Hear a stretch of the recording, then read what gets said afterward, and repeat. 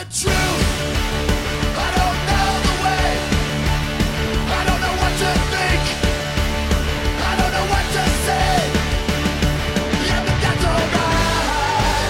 Yeah, that's okay. I don't know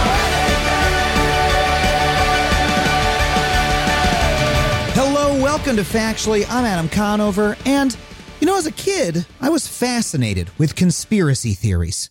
Not that I believed them, I just enjoyed thinking about them as a kind of speculative fiction, I liked sci-fi novels about the Illuminati. I loved thinking about, what if there really was a Men in Black who'd come take you away in the black helicopters? And most importantly, I was always fascinated by the idea that there were people out there who really believed in these things. I've always been attracted to strange belief systems, to understanding why people go down those weird roads in their mind, whether it's understanding Ayn Rand's cult of personality that she built up around her philosophy of objectivism, or Scientology, for instance. These things have always been Velcro to my mind. I love learning about them. And every so often I'd meet a new friend who was also into conspiracy theories, and it was really fun getting into it and chatting about them. But sometimes after a little while, the conversation would take a turn from, wow, isn't this so bizarre and cool to think about how weird it is that people believe this, to, wow, isn't this bizarre and cool and maybe true? And that moment was always a little uncomfortable to me. Because, see, one of my goals in life, then and now, has always been to get the outside of the world to match the inside of my head. Does that make sense? I want my own understanding of the world around me to match the objective truth to whatever degree I can. I know you can't do it perfectly. I've read Kant, okay? But I want the inside of my brain to match up the outside of the world. But I want my beliefs to be true, and I don't want to believe in false things. And part of the reason I've always been so fascinated with conspiracy theories is that these are people who seem to me to have made a grievous error along the way to understanding. But the older I get and the more I think about this, the more I realize that is a simplistic view. Because the truth about conspiracy theories is we're realizing more and more that they don't just drag in dumb people, right? People who don't know how to think right, people who are making mental errors. They're just as capable of sucking up anybody, the smarties, or just people like you and me. They're not just for the wingnuts. We're all susceptible to them. And that is even more fascinating because the truth is the belief in conspiracy theories doesn't just reveal a way in which our minds are broken. They explain the ways in which our minds are built. See, our cognitive machinery is majestic and complex. And in some ways, that complexity tends it towards conspiratorial thinking. Here's one example. Researchers in the 40s conducted an experiment. They made a little animation using cardboard cutouts, 2 triangles, a circle, and some random lines. And for a minute or two, all the shapes in this animation, they just move around the screen randomly, bumping into each other. And after showing this animation to the study's participants, the participants were asked to write what they saw. And nearly every person in this study described what they saw as a story. They gave these random-ass shapes intent, personalities, and narratives. The point being, our brains look for motives in random events, human motives and intent. We, in fact, have a bias towards assuming that events are intentional, even when they're not. Now, you can see how this bias could result in you believing in a conspiracy theory, right? Random things happen and you think there must be some shadowy actors behind it. But this faculty is also just as important for trying to make sense of the world, right? Why do things happen in human society? Well, it's usually because a human wanted them to happen. So this very human faculty that we use to understand the world can also draw us towards conspiracy theories. Here's another bias that works the same way. Think of the assassination of JFK, and then think about the assassination attempt on Ronald Reagan, who was shot at by an assassin, but who was not killed. Now, the truth is that either of those events could have just gone the other way. It was almost random chance that JFK's assassin's hands were steady and Reagan's were not. But only one of those events, the JFK assassination, has attracted a massive corpus of conspiracy theorizing around it over half a century later.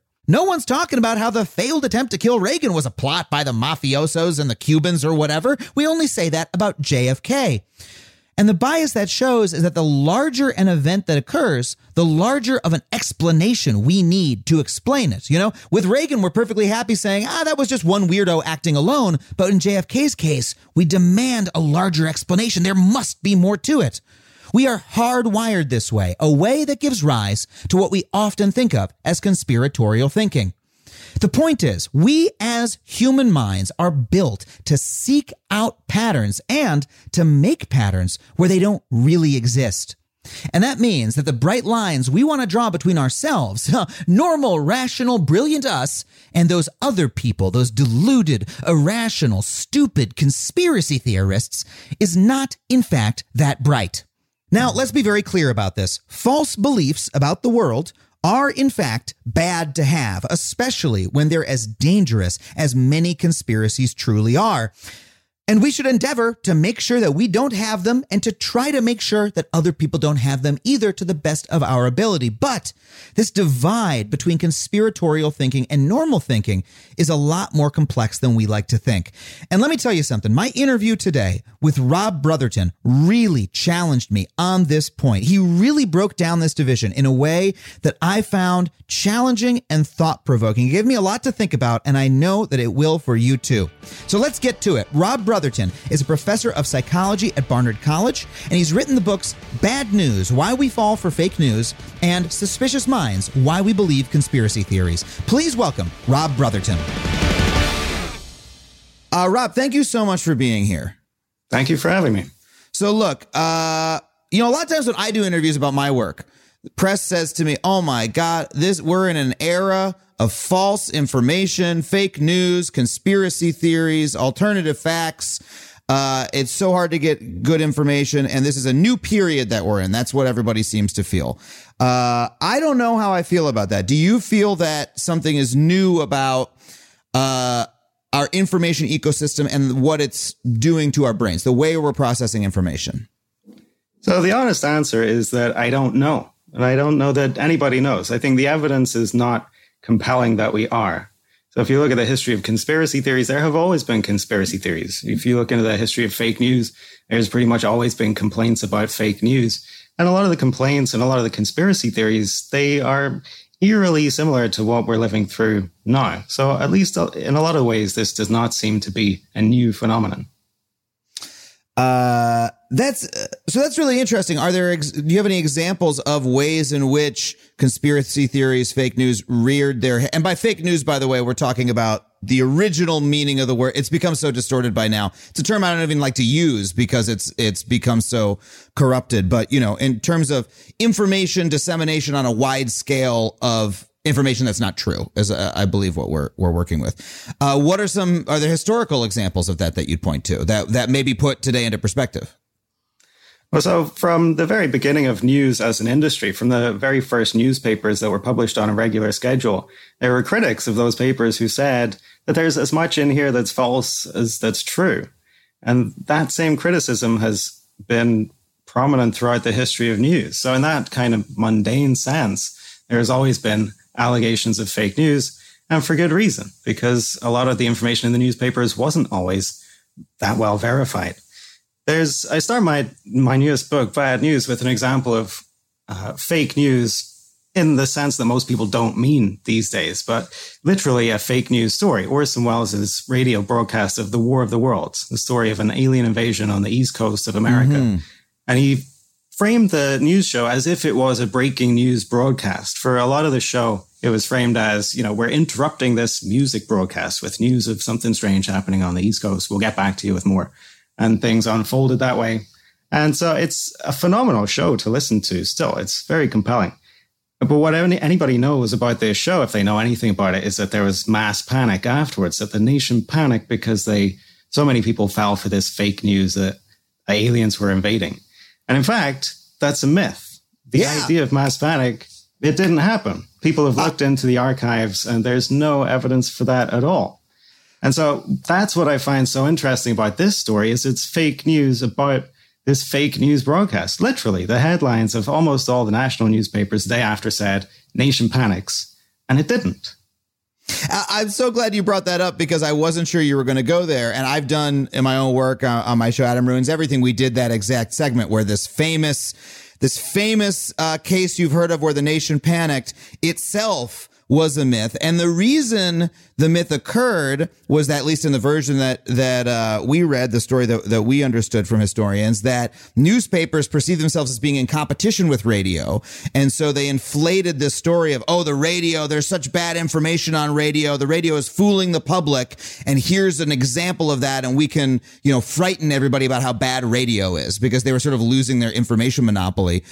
And I wonder if there's not to get too far off track here, but is there a connection between that, where it's the fear of that story of War of the Worlds was inflated by old media stakeholders who were frightened of the new guard, and was somewhat invented.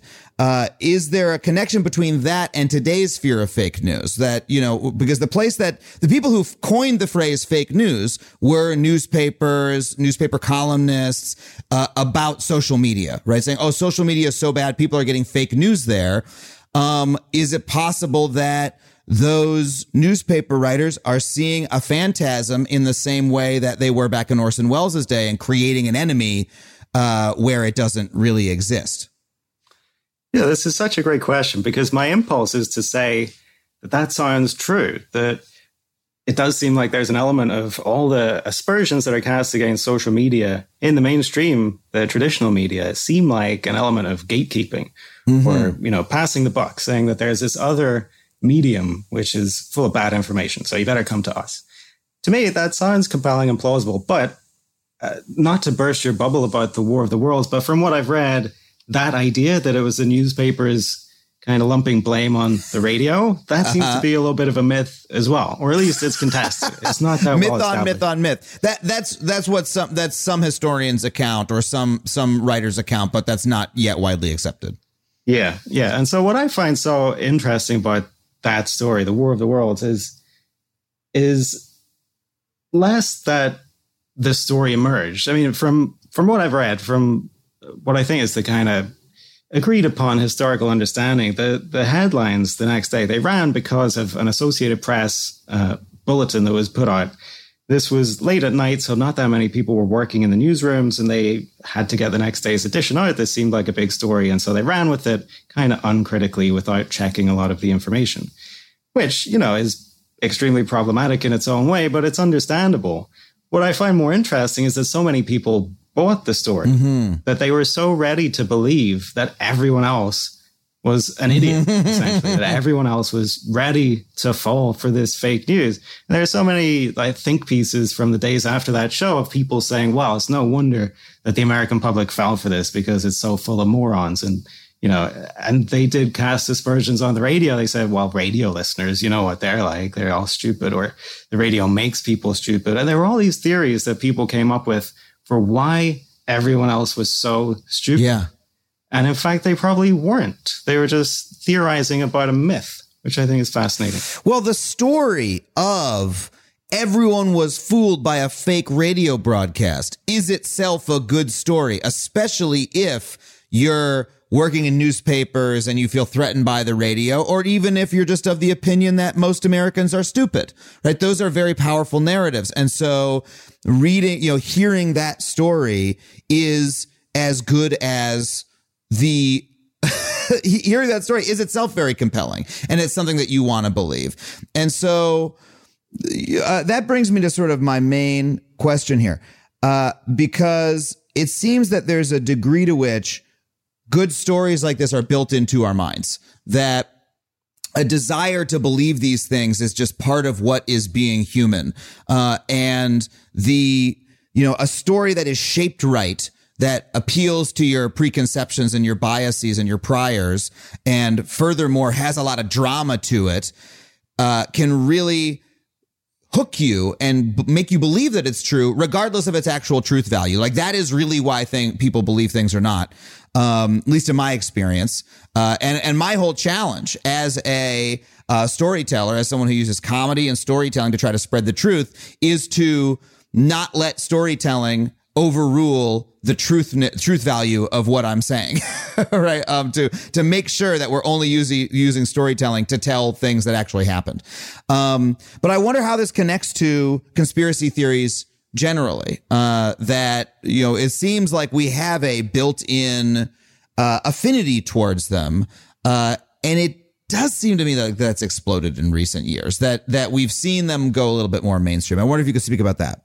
Yeah, again, this is a question where, I would agree that it kind of seems like people are talking about this more than they used to, but it's difficult to establish whether that's true. And as far as the data that we have goes, it seems to suggest otherwise. So really, the best data that we have, there's not much data, to be honest, because it's hard to know what people were thinking or talking about 100 years ago before, mass public opinion surveying and things. But there's one really ingenious study that used letters to the editors published in the New York Times and the Chicago Tribune from the 1890s through to the 2010s. They just looked through all these letters looking for any mention of conspiracy theories, and then they added them up over the years to see if there was a trend, if there was an increase in recent years, and there wasn't at all. There were a couple of interesting spikes in the data, so like the Red Scare in the 1950s, but there wasn't the kind of steady or sudden increase that you might have expected after the JFK assassination or after Watergate and things like that. There was no real spike, no increase in conspiracy talk. So as far as that goes, that seems to suggest that people aren't talking about these things more than they used to. And that is consistent with the psychological perspective that to some extent, these things are built into our minds, the way that our minds work. And obviously we can talk much more about the psychology. That's what I have specialized in as a psychologist. But I think it's worth saying before that, first of all, a large part of the reason why people believe in conspiracy theories is because people conspire all the time, because conspiracy is routine. Yeah. It's been an ever-present feature of human society, people conspiring against other people out of self-interest or to actively harm other people. This is not an unprecedented phenomenon. So that's the starting point, I think, for any discussion of why people are receptive to conspiracy theories, is because conspiracy sometimes happens. So that's very true. And again, a lot of my work is about conspiracies. I made my career on telling the story of, hey, the reason we have a diamond engagement ring tradition in the United States is because a bunch of ad executives and diamond executives got together in a little room and hatched a plan to spread it throughout the culture by inserting it into ads and magazine articles and things like that. It worked, and now we all buy diamonds for each other when we're getting engaged, and it's a cultural tradition. It was a true conspiracy, and it in fact worked. But there seems to be some kind of distinction. I can't quite put my finger on it between that story and when we talk about a conspiracy theorist, the people using red yarn to connect photos in their basements. Those are two wide extremes. But in your research on this as a psychologist, is there a way that you distinguish them from learning true information about a real conspiracy and the sort of behavior that we call conspiracy theorists, or that we sort of maybe don't want? Is there a distinction there that you draw? I don't think there's a black and white distinction. In my first book about conspiracy theories, I spent a whole chapter on the definition of a conspiracy theory. And, the short story is there's no succinct definition that everybody's going to agree upon. I think there are characteristics that we can look for, characteristics that, to the extent that a claim exhibits these characteristics, it's more likely to be called a conspiracy theory by people. But, there is a wide spectrum, and claims will demonstrate these characteristics more or less. And one of the problems when people talk about conspiracy theories, I think, is that we naturally tend to go for the most extreme examples, the interdimensional lizards, or the most fanciful, right, frankly, ridiculous conspiracy theories. But there is this very broad spectrum of conspiratorial allegations.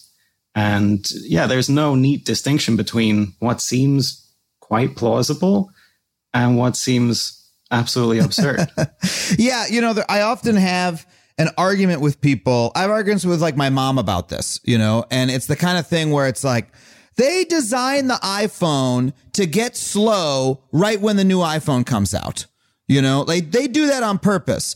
And I have to explain, you know, as a follower of tech culture, that's actually not true. There's no kill switch in the iPhone. You know, like that's not accurate. However, they have created an upgrade cadence that causes there to be new products that come out every year that causes you to want them.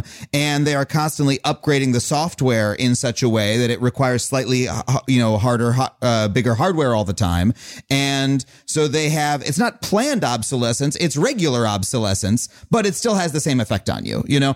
And those two stories are kind of subtle. You know what I mean? The difference between them is kind of, I think they're real. One is not true. Tim Cook's not sitting there steepling his fingers saying, yes, make them explode 2 years in, but there's still something happening. It's just a more nuanced process than people are describing. And so I understand what you're saying about like drawing the line is difficult. But I still wonder, is there like, I don't know. My feeling has always been that, you know, we're pattern seeking creatures. You know, it's the classic thing of humans are hardwired to see faces places. You know what I mean? Like we look at combinations of shapes and we see faces. But sometimes we're looking at a face and sometimes we're just looking at our sink. Our sink has a couple knobs and a hole that look like a face, you know? And when you look at the sink and you say, that's a person, well, that's disordered thinking, right? We need to be able to draw a distinction there.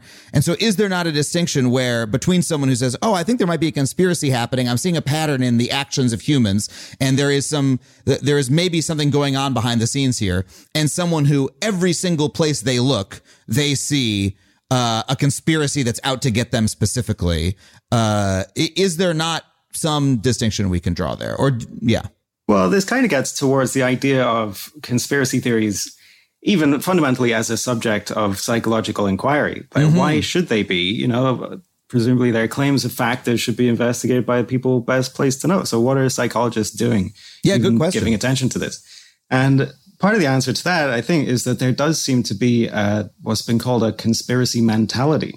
The idea that some people have a higher or lower threshold towards entertaining these kinds of ideas. Some people are more conspiracy prone. Like you say, some people are more likely to see conspiracy everywhere they look, and some people less so. And, you know, there are various biases and habits of thought, I think, that sustain that and feed into that. And it's worth pointing out again that, you know, this is a spectrum and conspiracies are real in the world. And so you could be too low on your conspiracy inclination. You know, you could be naive and gullible. You could miss plots that really are out there. So you want to be somewhere in the middle, you know, entertaining ideas that seem reasonable, but not entertaining every absurd idea. And I think the phone example is a good one, you know, because to know what's reasonable, what's plausible there and what's not, you kind of have to be in the club like you have to have quite a deep knowledge of how these things work. You have to be an insider to some extent.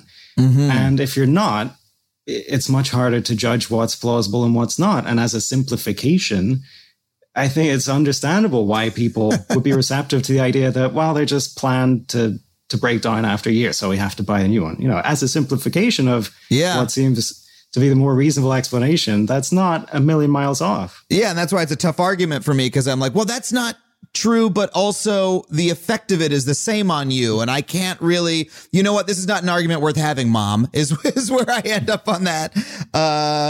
But at the same time, it's like, for me, my ethos as a person is I want to know what's actually true. I want to know what's actually happening as best as I can. I am trying to match up the inside of my brain to the outside of the world as much as I possibly can. And I know I'm a human. It's impossible. I've read Kant and every other philosopher who's described why you can't do this perfectly, but that's still my goal in life. And that is, you know, there's a degree to which I think if you're calibrated wrong, as you put it, or if you go down the wrong rabbit holes, you end up in places where you're drastically off from reality. And that's the thing that I think upsets me about it. And that, you know, for me, my fascination with the conspiracy theories, I've been fascinated with them since I was a kid, but not in the way of, you know, some people become fascinated with conspiracy theories and they're into them for fun, and then they start going down the rabbit hole, right? And they start going, oh, maybe that could be true. For me, it's always been, how could people believe that?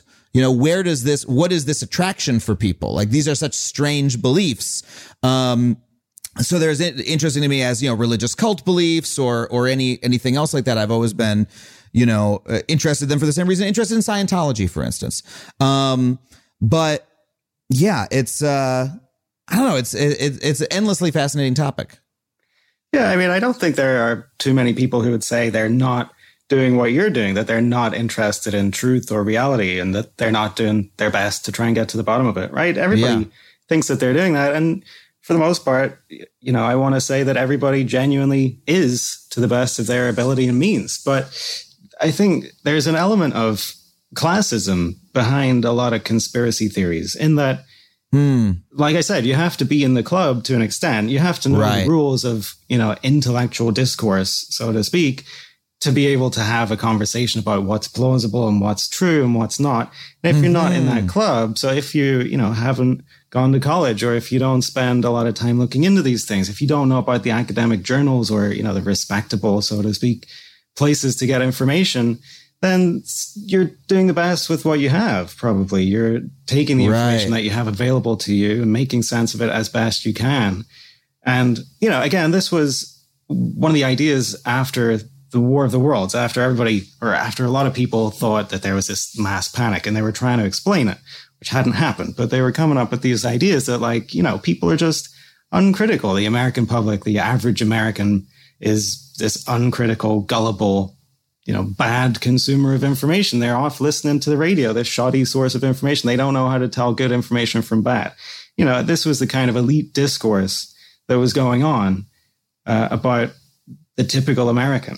And from that point of view, I think there still is a large element of that in how people talk about conspiracy theories today. It's, there are people who aren't in the club, people who don't know or who don't necessarily agree with the information or the style of thought that is fashionable in intellectual circles. And I think that's a part of a problem with how people talk about conspiracy theories, is that it assumes that people aren't trying their best to understand reality. I think everybody is, but they're coming at it from different perspectives. That's a really good point. It's revolving how I think about this a little bit, because that's absolutely true of the discourse about conspiracy theories that you see today.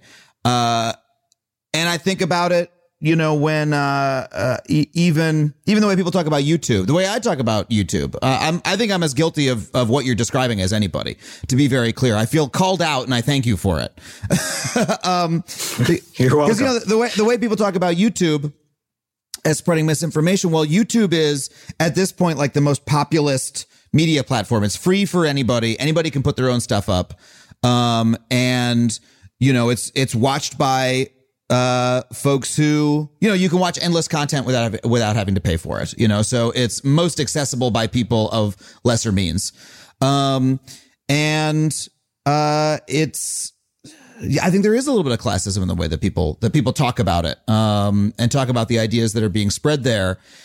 And you're right that folks who are looking for that information are still seeking out the truth. And maybe have a reason to feel alienated from the rest of people who are trying to give them information. I don't know. Just talk more. I want you to talk more and me to think about it more. Along the same lines, I think when people talk about conspiracy theorists and when they cast aspersions against conspiracy theorists, it's worth remembering that demographically, some of the people who are most receptive to conspiracy theories are the people you just mentioned, who have good reason to be. Like in America, African Americans tend to be more receptive to conspiracy theories in opinion polls about these things than other people. And that's especially true when it comes to things like health and autonomy. So, lately there's been some polling about the potential coronavirus vaccine. Mm-hmm. Would you take it, if it was available today? And, a lot of talk about how people who say no to that are a problem, how that's so problematic. And, disproportionately people who are skeptical of that, who say no or, maybe not to that, are in America, African Americans. And again, this is for good reason, I think, that certain communities have more reason to feel like they may be the victims of conspiracy than others. So in America, I don't need to mention the long history of institutionalized racism here, which might lead people to think that, the government or industry or institutions don't have their best interests at heart. Yeah. I think that's understandable. And again, there's been a lot of coverage of this. The conspiracy theories about the outbreak of AIDS have been quite well studied. And in the late 80s, early 90s, there were a lot of media coverage of those conspiracy theories saying that the conspiracy theories said that AIDS was engineered by the government or it was deliberately released in certain communities. And understandably, these conspiracy theories resonated more among African Americans. And so a lot of the elite mainstream news coverage of that at the time had the tone of, you'll never believe what these people think about AIDS. Like, how could they be more wrong? And again, there's this kind of classist, somewhat racist in some instances element to dismissing the way people are thinking about things. Well, and let's be specific about, beyond just the general issue of institutionalized racism, like Black Americans have been the victims of secret experimentation, medical experimentation by the government. The Tuskegee experiment, in which Black men were denied treatment for syphilis, or given, I think, fake treatment for syphilis, in order to see what effect the disease had on them, over the course of decades, in the most inhumane. I mean, this is like, close to some of the worst, medical crimes of the 20th century. And that was real. It was a conspiracy, as you point out.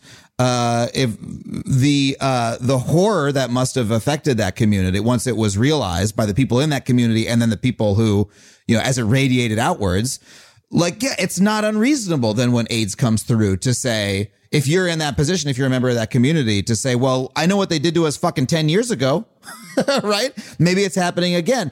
And, it's like a very specific history of victimization. And so I do understand that. And that is something that, we really need to bear in mind when we're talking about this. Yeah, I agree. Okay. Look, I've got so many more questions, but we got to take a really quick break. We'll be right back with more Rob Brotherton.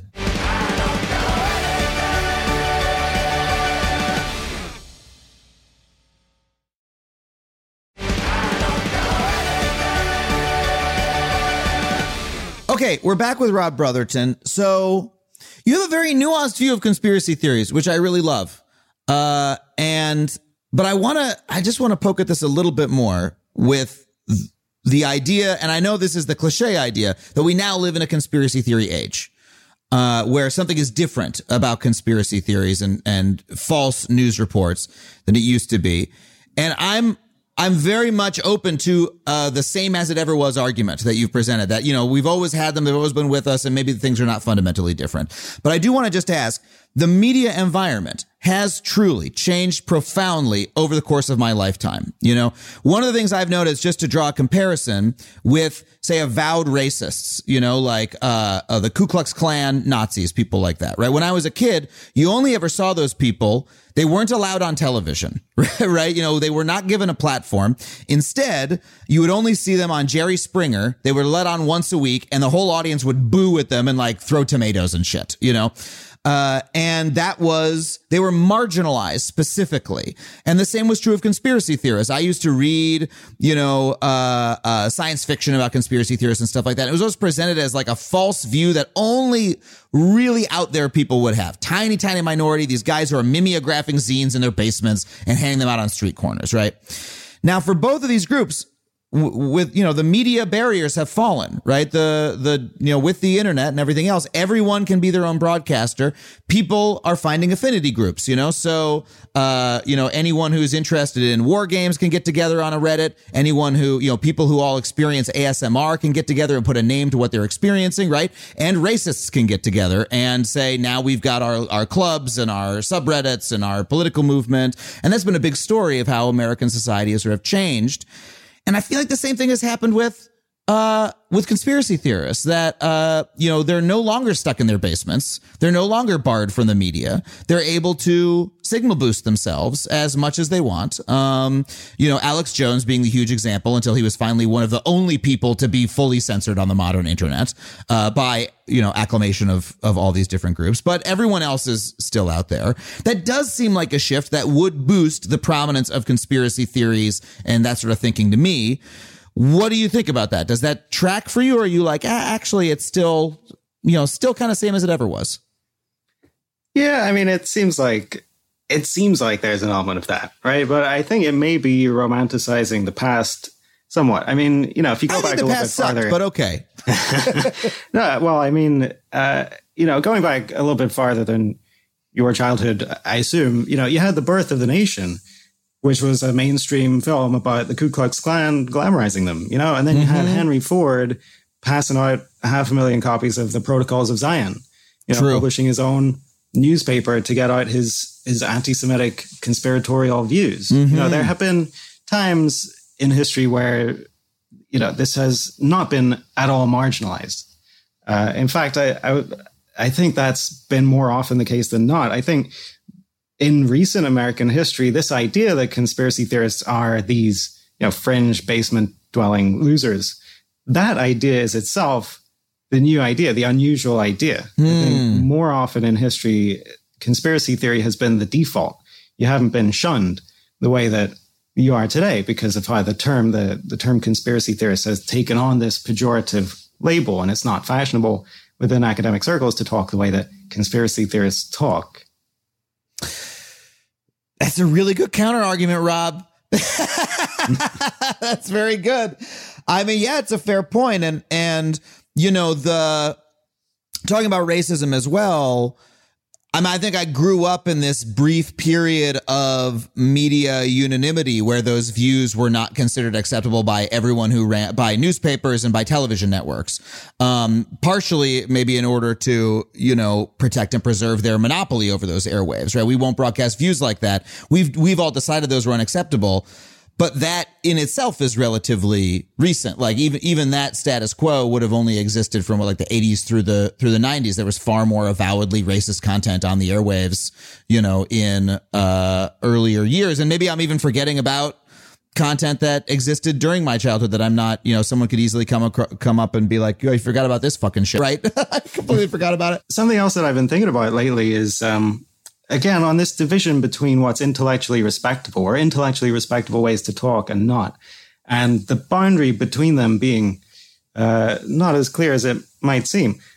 One of the earliest scholars of conspiracy theories was a historian called Richard Hofstadter. He talked about the paranoid style of explanation. One of the things he mentioned was the sort of pseudo-intellectual or pseudo-scholarly style of citation that conspiracy theorists used. In as much as they would refer to one another, they would cite other sources to try and back up the conspiracy arguments that they were making. And, it's interesting to me that that's not at all unique to conspiracy theorists. That's what science is fundamentally premised on, is citation, citing other people to back up your sources, that you're not working in a vacuum. And, it's become clear within the last decade or so. It was clear before that, I think, but there's been a lot of talk within the last decade or so, sort of soul searching within science and within my discipline of psychology specifically, of shoddy research practices. And one of those being, citing other papers without having read them, citing them even though the findings are pretty dubious and they probably don't hold up. There have been other cases in science more broadly, in medical science, particularly where researchers have cited papers which don't make the claims that they were citing them to make. And so even within science, there is this not entirely legitimate style of intellectual endeavor, of intellectual research. Yeah. We think that we're doing something very different. And in some ways we are, right? It is more rigorous. It's premised on more reasonable assumptions, but it's not entirely flawless. And so I think it's not entirely fair, I think, to give conspiracy theorists, so-called conspiracy theorists, a hard time for this pseudo-scholarly activity when, there are elements of exactly the same thing happening within what we see as legitimate scholarship. Yeah. Man, it's absolutely another great point. You're saying that there's a snobbishness in academic circles about, conspiracy theorists do things like this. We have the much more rigorous style. And in many cases, maybe we do not. Right? Maybe we shouldn't be so quick to judge. But still, these are all fantastic points. And, good to take myself out of the bubble and say, not turn my nose up so much and not be so immediately dismissive. But it is still not the case that the world is run by interdimensional reptiles, right? Do you agree? As far as we can tell, yeah. God damn it. I mean, I'm unwilling to be pinned down on this. Academically, I take no stance on the truth or otherwise of any particular conspiracy theory. Really? But I will say this. I will say there is a spectrum. Like I said before, some of these theories are more implausible on the face of it. Some are absurd. Mm-hmm. And I'll give you the interdimensional lizards. I'm pretty comfortable calling that absurd. Yeah. But again, I think that's not the best starting point for a conversation about conspiracy theories, is to go to the most extreme, most absurd examples. I think in doing that, we're exonerating ourselves from this phenomena that we're talking about, because we don't believe in the interdimensional lizards. Right. But we probably have some ideas, we probably have some habits of thought that, we have in common with the people we're calling the conspiracy theorists. So you'd say, for instance, we watched the documentary about the flat earthers, right? And we see the scene. I haven't seen this documentary and I forget the name of it, but there's a pretty well-known documentary about flat earthers where at the end, the flat earthers actually come up with a proof that the earth is round, or of whether the earth is round or flat. They carry out their experiment. It proves that the earth is round, and they still don't believe it. These flat earth conspiracy theorists were smart enough to actually figure out how to do the proof. And then, we're still resistant to having their thoughts changed at the end. And we look at that and we laugh at that. And your argument is, well, actually, there's something about the way that their minds are working. Our minds work the same way, and we shouldn't be so quick to judge. Is that some bit of the argument? Yeah, I mean, to pull back the curtain on science a little bit, it's not that uncommon for scientists, for scholars to come up with theories and to publish a lot on it, and then to have the evidence kind of fall apart upon replication, and to double down, or to not be assholes about it, to be stubborn assholes. Their theories were flawed. Yeah, that's one way to put it. That's really interesting. So how do you phrase then your description of what a flat earth believer is doing? Like, how do we characterize that belief that they have? Because it is untrue, right? A mistake is being made. What is it? Well, I think part of the reason why this is so interesting to me and so difficult to discuss clearly is because there's no simple answer to that. I think with any conspiracy theory, flat earth or otherwise, these beliefs, like possessing these beliefs and communicating these beliefs, which are not necessarily the same thing, can serve many different purposes for many different people. And part of what research has to grapple with, I think, going forward, and hasn't really begun to, is what does it mean when somebody says they believe this claim? For some people, presumably they're saying, I literally, genuinely believe this to be a true statement about the state of reality. But that's only one function that belief, or the communicating that belief, could serve. It could serve many other functions. Maybe it's more like entertainment to people. Maybe they're playing a role, they're going along with it. Maybe it's like an alternative reality game to some people. It adds a bit of extra interest or entertainment to thinking about the world. Maybe for some people, it's like more of a social thing. They're communicating something about themselves to other people to say, I'm part of this group that, we all agree that we shouldn't trust scientists or politicians or, whatever intellectual authority. And it's bonding people together rather than necessarily or exclusively communicating, I literally believe this to be true. I remember reading in the Obama years, early in the Obama years, there was a poll that said that some large number of Americans thought, President Obama was a Muslim. Like 40% of Americans thought he was a Muslim or something like that. And be like, how can they believe that? It's so obviously not true. And I remember thinking, that many people don't literally believe he's a Muslim, like secretly studying the Quran and going to a mosque. They just fucking hate him. And that was the only option on the poll that gave them the chance to express, fuck this guy, he's not like me, and that I really felt they're expressing something different there. They don't literally believe that. And so are you talking about that sort of, there's all these reasons that are buried in that question doesn't separate out for us. Maybe some number do think that he's secretly going to a mosque, but there's a whole lot of other beliefs and emotional reactions and just people being weird that are buried in that question that doesn't literally mean they think he's a Muslim. Yeah, exactly. And it's hard, if not impossible, to know what that number is, the number of people who genuinely believe it, or what people are communicating by saying that. You know, another example that made me think of this a few years ago was just before the Brexit vote in the UK, there was quite a bit of study of Euro myths, like misconceptions that people held about the European Union, reasons that some people might want to vote to leave the EU.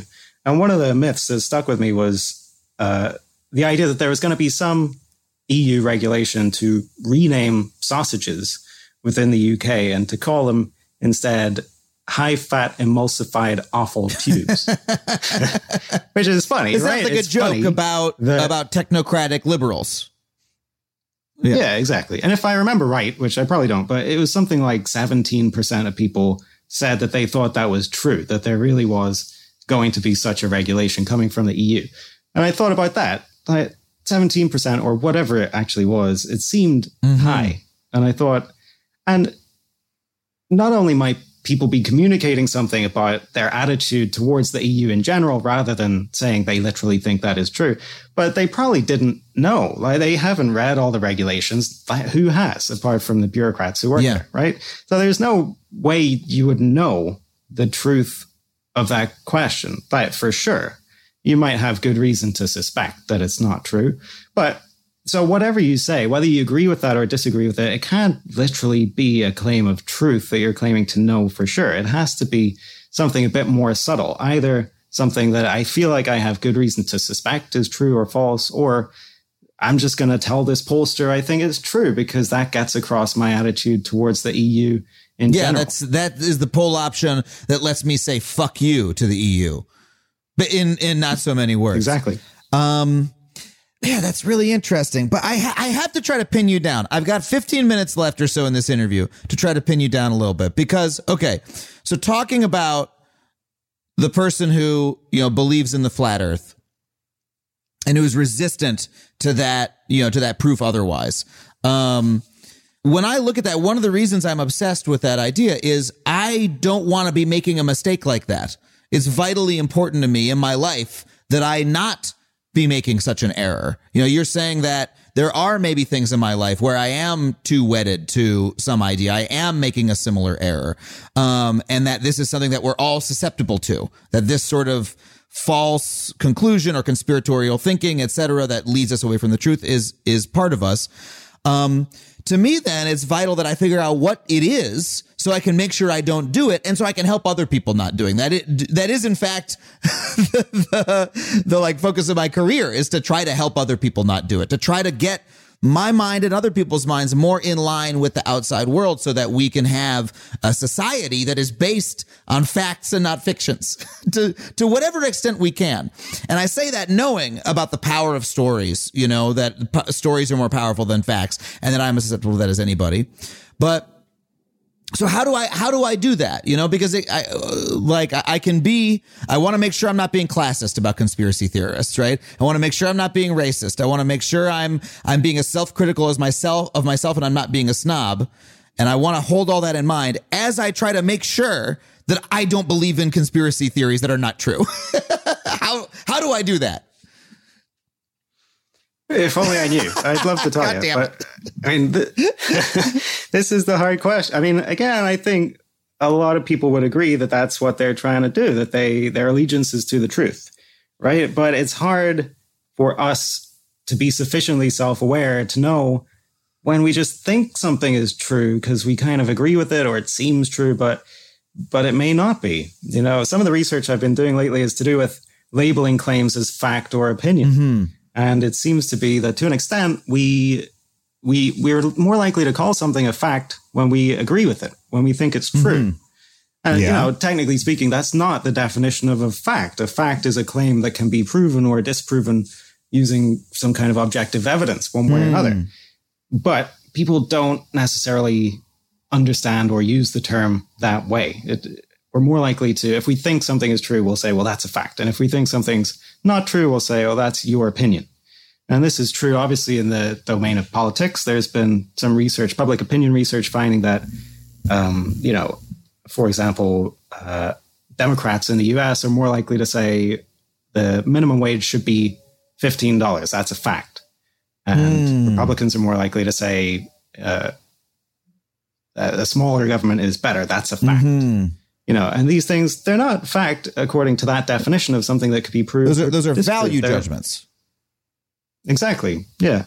And so, again, it's hard to see from inside our head with all our beliefs and our biases and our own idiosyncratic worldview. It's hard to even see fundamentally what is a factual claim, what's up for debate, what can be proved or disproved versus, just what do we kind of think is true. And that warps our very understanding of what's factual. What's a factual question? Well, then, is this entire project of trying to build a society based on factual information, right? Is that a fool's errand? I mean, are we just arguing about value judgments at the end of the day, or what? I don't know that they're separable. And, I'm an academic, I'm a scientific psychologist. And like you, I'd say that my allegiance is to the truth, to wanting to know what is true. But I don't know that that is enough if we want to genuinely understand how other people think. And if we want to get along, if we want to understand one another and to come to some kind of consensus view of reality, I think just debating over the facts isn't necessarily going to get us there. For one thing, because of this difficulty of even defining what's a fact versus what's your opinion. And for another thing, like we've discussed, the different perspectives that people might be coming to these questions with means that if we're just debating over the facts of what's true and what's not, we might be having different conversations. And I don't think that's going to get us where we want to be. Yeah. I think I follow you. I'm sorry. It's just like huge. As I'm talking to you, it's just like giant icebergs are like breaking up in my mind, and I'm having to like shift stuff around very slowly. You know what I mean? Some gears are grinding in here. This is a very provocative conversation to me, because I have always, been very interested in and amenable to the idea that, at the end of the day, we're a bundle of biases, right? We're a bundle of psychological heuristics and shortcuts, and that it's impossible to escape our own perspectives. And at the same time, I've held that, like I said, I want the inside of my brain to match the outside of the world as much as I can. But maybe those things are a little mutually incompatible. Like you might be describing a way of talking about other people that acknowledges in a more concrete way that perspective is irremediable it is to be a human thinking about the world. And that, these biases and these, ways of thinking you can't remove them, and you can't expect other people to remove them because they're in you as well. And you just need to approach other people in a way that acknowledges that everybody believes a lot of not true shit all the time, and there's no way not to, basically, or non-factual shit, I suppose. Yeah. Yeah, I think that would be a good way to put it. Everybody, including you, including me, because I think what gets lost in this view of, we're all biased and we're all irrational to some extent, is that when we talk that way, and I think I'm guilty of this as well, when we talk about those biases, that we're all biased, what we're really saying is that they're biased, that they're more biased than me, that I know about these biases, and therefore I'm less susceptible to them. And so again, it's this kind of dismissive, this way of in a veiled way, dismissing other people's point of view by saying we're all biased, when what you really mean is they're guilty, being biased, man. right? I'm fucking guilty of this. You're calling me out more than any guest I've ever had, because I do say those things, and that is what I mean. I say that it's true about me, but I don't point it at me as much as I think I do. Sorry, finish your thought, please. No, I'm extremely flattered. I'm glad that I'm shaking you off. This is nice. Well, I think, on a similar point, the subtitles of my books, I wrote this book called Suspicious Minds, Why We Believe Conspiracy Theories. And then I wrote another book called Bad News, Why We Fall for Fake News. And so I use we in there both times. And, the first time, I think I was kind of committing that same thing of saying, we believe conspiracy theories, but actually I don't. I'm explaining somebody else's behavior. And at least that was my view when I went into writing it. And then the more I learned about conspiracy theories, about this way of seeing the world through writing that book, and since, the more I've come to see that it really is we. I mean, it's completely inseparable. We all see the world in these idiosyncratic, biased ways. And it's hard to see in ourselves. As another example, I think there's been so much coverage of QAnon, this particular conspiracy theory in the States for the last couple of years, and more so internationally as well. It's become a pretty big media phenomenon, I think.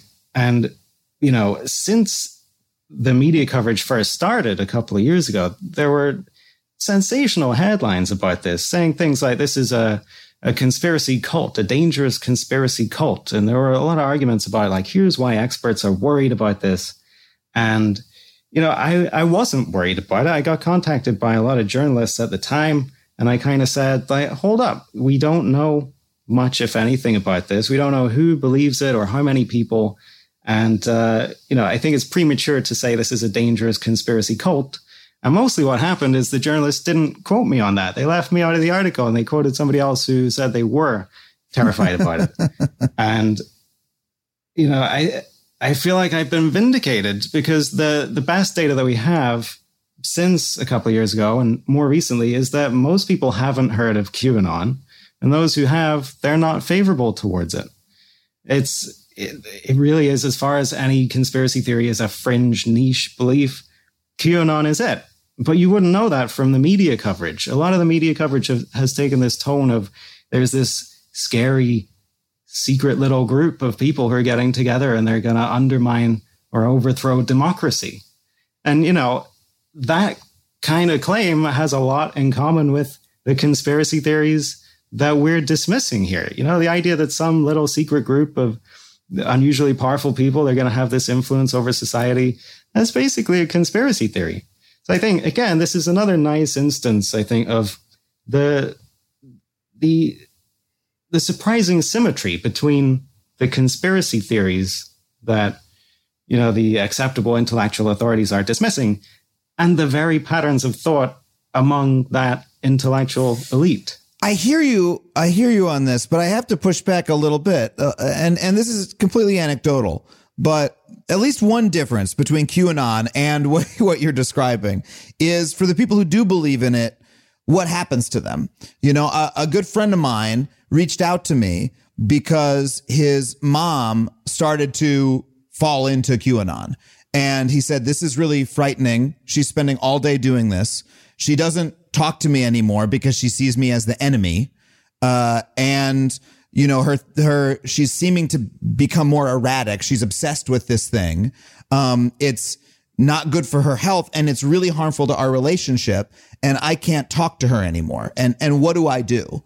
And my friend came to me because I've done a television show about conspiracy theories, and he knew that I knew something about it. And I was like, I don't know what to say, because that's the hardest thing. I don't know what you should do with your mom in this case. But it's certainly identified for me that this is traumatic, for him. And that whatever has happened to his mom is not a normal thing. And it's different than, the newspaper saying the War of the Worlds caused a mass panic, right? Or it's different from inflating the danger of QAnon, because, hey, even if I'm a journalist who's inflating the nature of QAnon, I'm still able to have conversations with other people.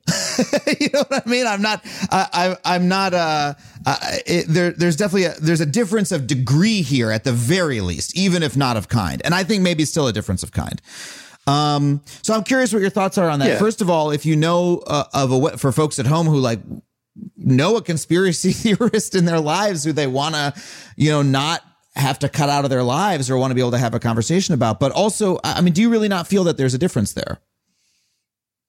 No, I think it's a fair point. There have been these anecdotal reports of people who seem to have gone off the deep end, so to speak. And, their loved ones who don't agree with that are worried about them. And certainly, I'm not trying to minimize that. I'm not saying that can't happen. That clearly does.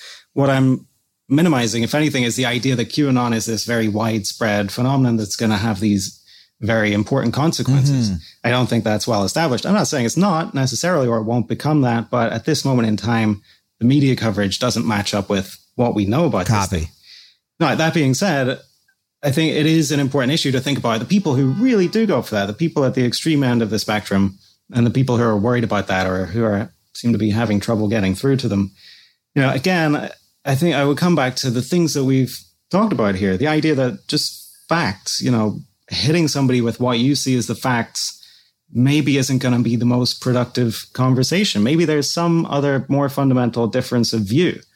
And maybe for the people who do go in for the QAnon ideas, again, maybe it's not like a literal belief of truth. It might be, but maybe it's a more general way of grappling with reality using the tools that you have available to you. Again, the idea that, to have the kind of what we would probably see as a nuanced understanding of the political process and reality and how things work, it takes work. It takes a lot of knowledge. It takes, certain foundations, say from having gone to college and having read the right books and things like that aren't available to everyone. And, so I think a more productive place to begin the conversation would be to find what you have in common rather than starting from the point of view of this is a conspiracy person and they're wrong about all this stuff and I'm going to tell them why they're wrong. Try and find what you can agree about, try and find where they're right. And, if you talk about it the right way, I think we would all agree that there are reasons to distrust the government, to distrust politicians, to distrust institutions and industries, because a lot of the time people are lying to us about stuff. Like when you put it kind of frankly like that, it can cause a bit of pushback because it sounds like conspiracy stuff. But if you read, academic books about how people were colluding and how all these inside deals were done in politics, how things get achieved through people colluding and not always with everybody else's self-interest in mind, then, we can probably agree that fundamentally suspecting that you're being lied to and that the government doesn't have your best interests in mind, it's not that implausible. It's not that absurd. Yeah. But is it really your view that, that there's no way to, get, again, to keep using this phrase, our insides to line up more with the outside, right? That in terms of, because my final question to you would be something like, how do we get a news media that is able to, spread more true information, less fake news, and have people believe it? What things could the news media do that would achieve that, right? Or how can we reduce the spread of harmful conspiracy theories? Or, how can we rescue that loved one or something like that, right? But it almost sounds like from what you're saying that you wouldn't even agree with that as a goal or a possible outcome, that we're always going to be sort of locked in this cloudy haze of conspiratorial thoughts, some of which are going to be true and some of which aren't. And we don't really have a way to, reconcile our differing viewpoints. We simply need to accept them in some way in order to move forward. Or maybe I'm offering too pessimistic a version of your view. How do you respond? Yeah, I hope I'm not that pessimistic. I'm actually quite optimistic as a person. I think we can all get along, hopefully. Yeah. I wrote a whole book about fake news. I mean, fake news was kind of the premise to begin with, but it became much more broadly about news in general, the mainstream media and how it can not always promote the most accurate understanding of reality. Yeah. And, I stopped short in my book of offering any solutions or recommendations because, partly I don't feel like I have the expertise to do that. I feel like analyzing and describing a phenomenon is quite a different endeavor than proposing how it could be changed or fixed. And so, I didn't want to overstep that. The closest I come to suggesting anything that could be done is I quote the journalist David Broder, who gave a speech in the late 70s or early 80s about the news industry in general. And he used as a hook the New York Times motto, all the news that's fit to print. And he wasn't picking on the New York Times specifically. He was a Washington Post journalist, but he wasn't picking on the New York Times. He was talking about the news industry in general. He said that if we were being collectively more honest, more accurate, if we were respecting our readers more, we wouldn't say all the news that's fit to print. We would say it's like some of what we've learned over the last 24 hours. It's our biased selection of what we think is the most important. And it's what we could fit in this newspaper. You know, this was when people read newspapers on paper still. It's what we could fit in there so it would land on your doorstep. You could lift it up and you could read it in like half an hour or an hour. And some of it's going to be wrong, and we'll try and do better tomorrow. You know, That was what I think is just a beautiful, nuanced conception of portrayal of how the news industry works. You know, I went into writing this book, Bad News, somewhat naively, I guess, thinking that, well, the news, it's about the truth, right? It's like the true stuff that you need to know. And, you know, obviously in hindsight, there's much more to producing the news than that. Yeah. You know, it's what's going to sell to an extent, what people are going to find interesting, the stories that people want to hear, or, you know, stories told in a way that people are going to want to hear them. There are all these other incentives, these different motives in producing the news, other than just here's the most important true stuff that you need to know. And so the like I said, the closest I come to any kind of recommendation is encouraging the news as an industry to be more open about the process and about the limitations. But in doing so, I think that would improve the reputation of the news industry. It would build credibility, which has always been low, you know, since the beginning of the news as an industry. Its credibility, trust in it has been quite low. Yeah.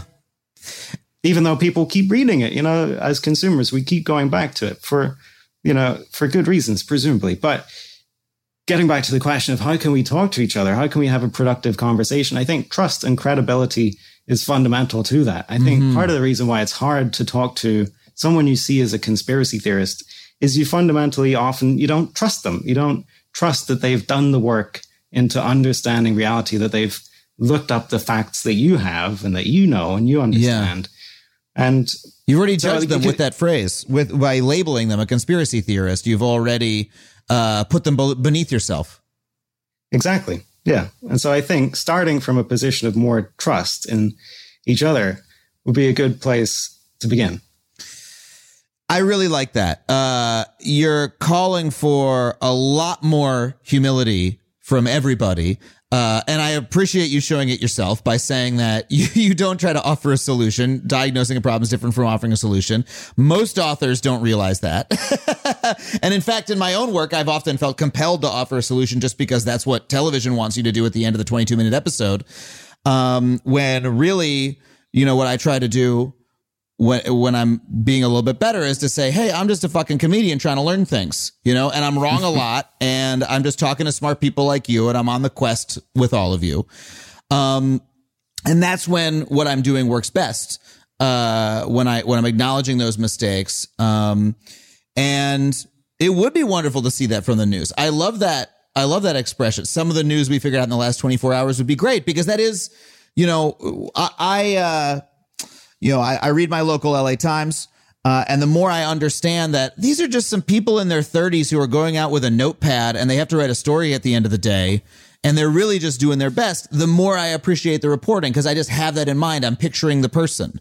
Versus when I'm most frustrated with the newspaper is when it is putting on the cloak of infallibility, of we are the high priests of information, especially because I know from past work that I believe I've talked about on this show that even that aura of infallibility is a pose that newspapers put on in order to protect their media monopolies in the earlier part of the 20th century from government regulation. They said, no. We'll stop doing yellow journalism. We'll stop doing slanted, if it bleeds, it leads stuff quite as much. And we'll do, important journalism, you know, and the network news departments, same way, you know, the FCC was going to crack down on them for having too much tawdry shit. And they were like, how about half an hour a day? We'll have the high priests of the news give you the perfect version of it. And that's how, and then we'll be okay. Right. And the government said, yes. All right. Now you can continue. You can keep your media monopolies. But in reality, that was opposed. It wasn't, yes, they increased their rigor. They certainly did as a result of that pressure, but it was also opposed in order to avoid future harassment from the government. And we'd be better off without it. We'd be better off with just saying, hey, we're just fallible people doing our best here. And you're saying, if you have that conspiracy theorist in your life you want to talk to, put yourself down on that level too and say, I'm susceptible to the same things that has caused this person to have this frame of mind. And let's go meet together as equals and try to have a conversation as fallible people who are just trying to understand the world. Am I representing that correctly? Yeah, absolutely. Start from what can we try and agree about? In what ways do we fundamentally see the world the same? And it might not be obvious because, different people have different ways of talking about things, but we can probably all agree that you shouldn't always trust everyone, that sometimes people do plot and conspire and don't have your interests in mind. So, start from what we can agree about and then try and genuinely understand where these differences of opinion, these divergences happen, in a very deep way, not just on the level of the facts. Not that facts aren't important, obviously, but in a deeper sense of, what's the history of the ideas here and the history of the people who hold them and express them. That kind of deeper understanding, I think, is an element. It's not the only element, just like the facts aren't the only element of understanding this, but I think it is an important element. I know that I'm picturing that conversation that you're talking to the conspiracy theorists. Okay, we agree not to trust everybody. Now, what else do you believe? And they're like, well, I hate Jews. I think they run everything. And you might have a little bit of trouble continuing the conversation at that point. I think that's, that can get in the way. But I understand the principle that you're talking about. And I agree with the principle of that humility. Yeah. I mean, I read this wonderful short book. It's called Occult Features of Anarchism. And it's by a scholar called Erica Lagalis, and she mentions a story of how she was involved in this group, this anarchist group, and one of the fellow group members one day mentioned this conspiracy theory about the protocols of Zion and how the Jews are in control of everything, and she was kind of taken aback. And, admirably, she said what she did is she did a ton of research into the protocols of Zion, into the Illuminati, all these conspiracy theories that were just emerging on YouTube. Then this was in 2006 or 2008. And she says she managed to persuade the guy that it's probably not all Jews, that if there is a conspiracy among bankers and elites and, people like that, we can probably agree that it's not all Jews. Whatever they're doing is probably motivated more by their worldview and by capitalism than by their religion. They probably don't share that. So, it's not an entirely satisfying story, right? But it's... hold on a second. It got halfway there. But it's something, we can agree that it's probably not the Jews. With somebody like that, I mean, that to be more serious, I think, is what you would think of as the prototypical example of an extremist conspiracy theorist, right? Somebody who thinks the Jews are in control of everything. How could you be more extreme? And that kind of person, you'd never be able to change their mind, right? But at least in this one case, she tells this story that she did. So it is possible, You've given me so much to think about, Rob. I could keep talking to you forever, but I do think I need to go take some time and process this. And maybe talk again another time. I can't thank you enough for this. It's been an absolute pleasure. Thank you for having me. Hey, thanks so much for being here. Well, that is it for my interview with Rob Brotherton. I hope you enjoyed that conversation as much as I did. Hey, if you did, please leave us a rating or a comment wherever you subscribe. It really does help us out quite a lot.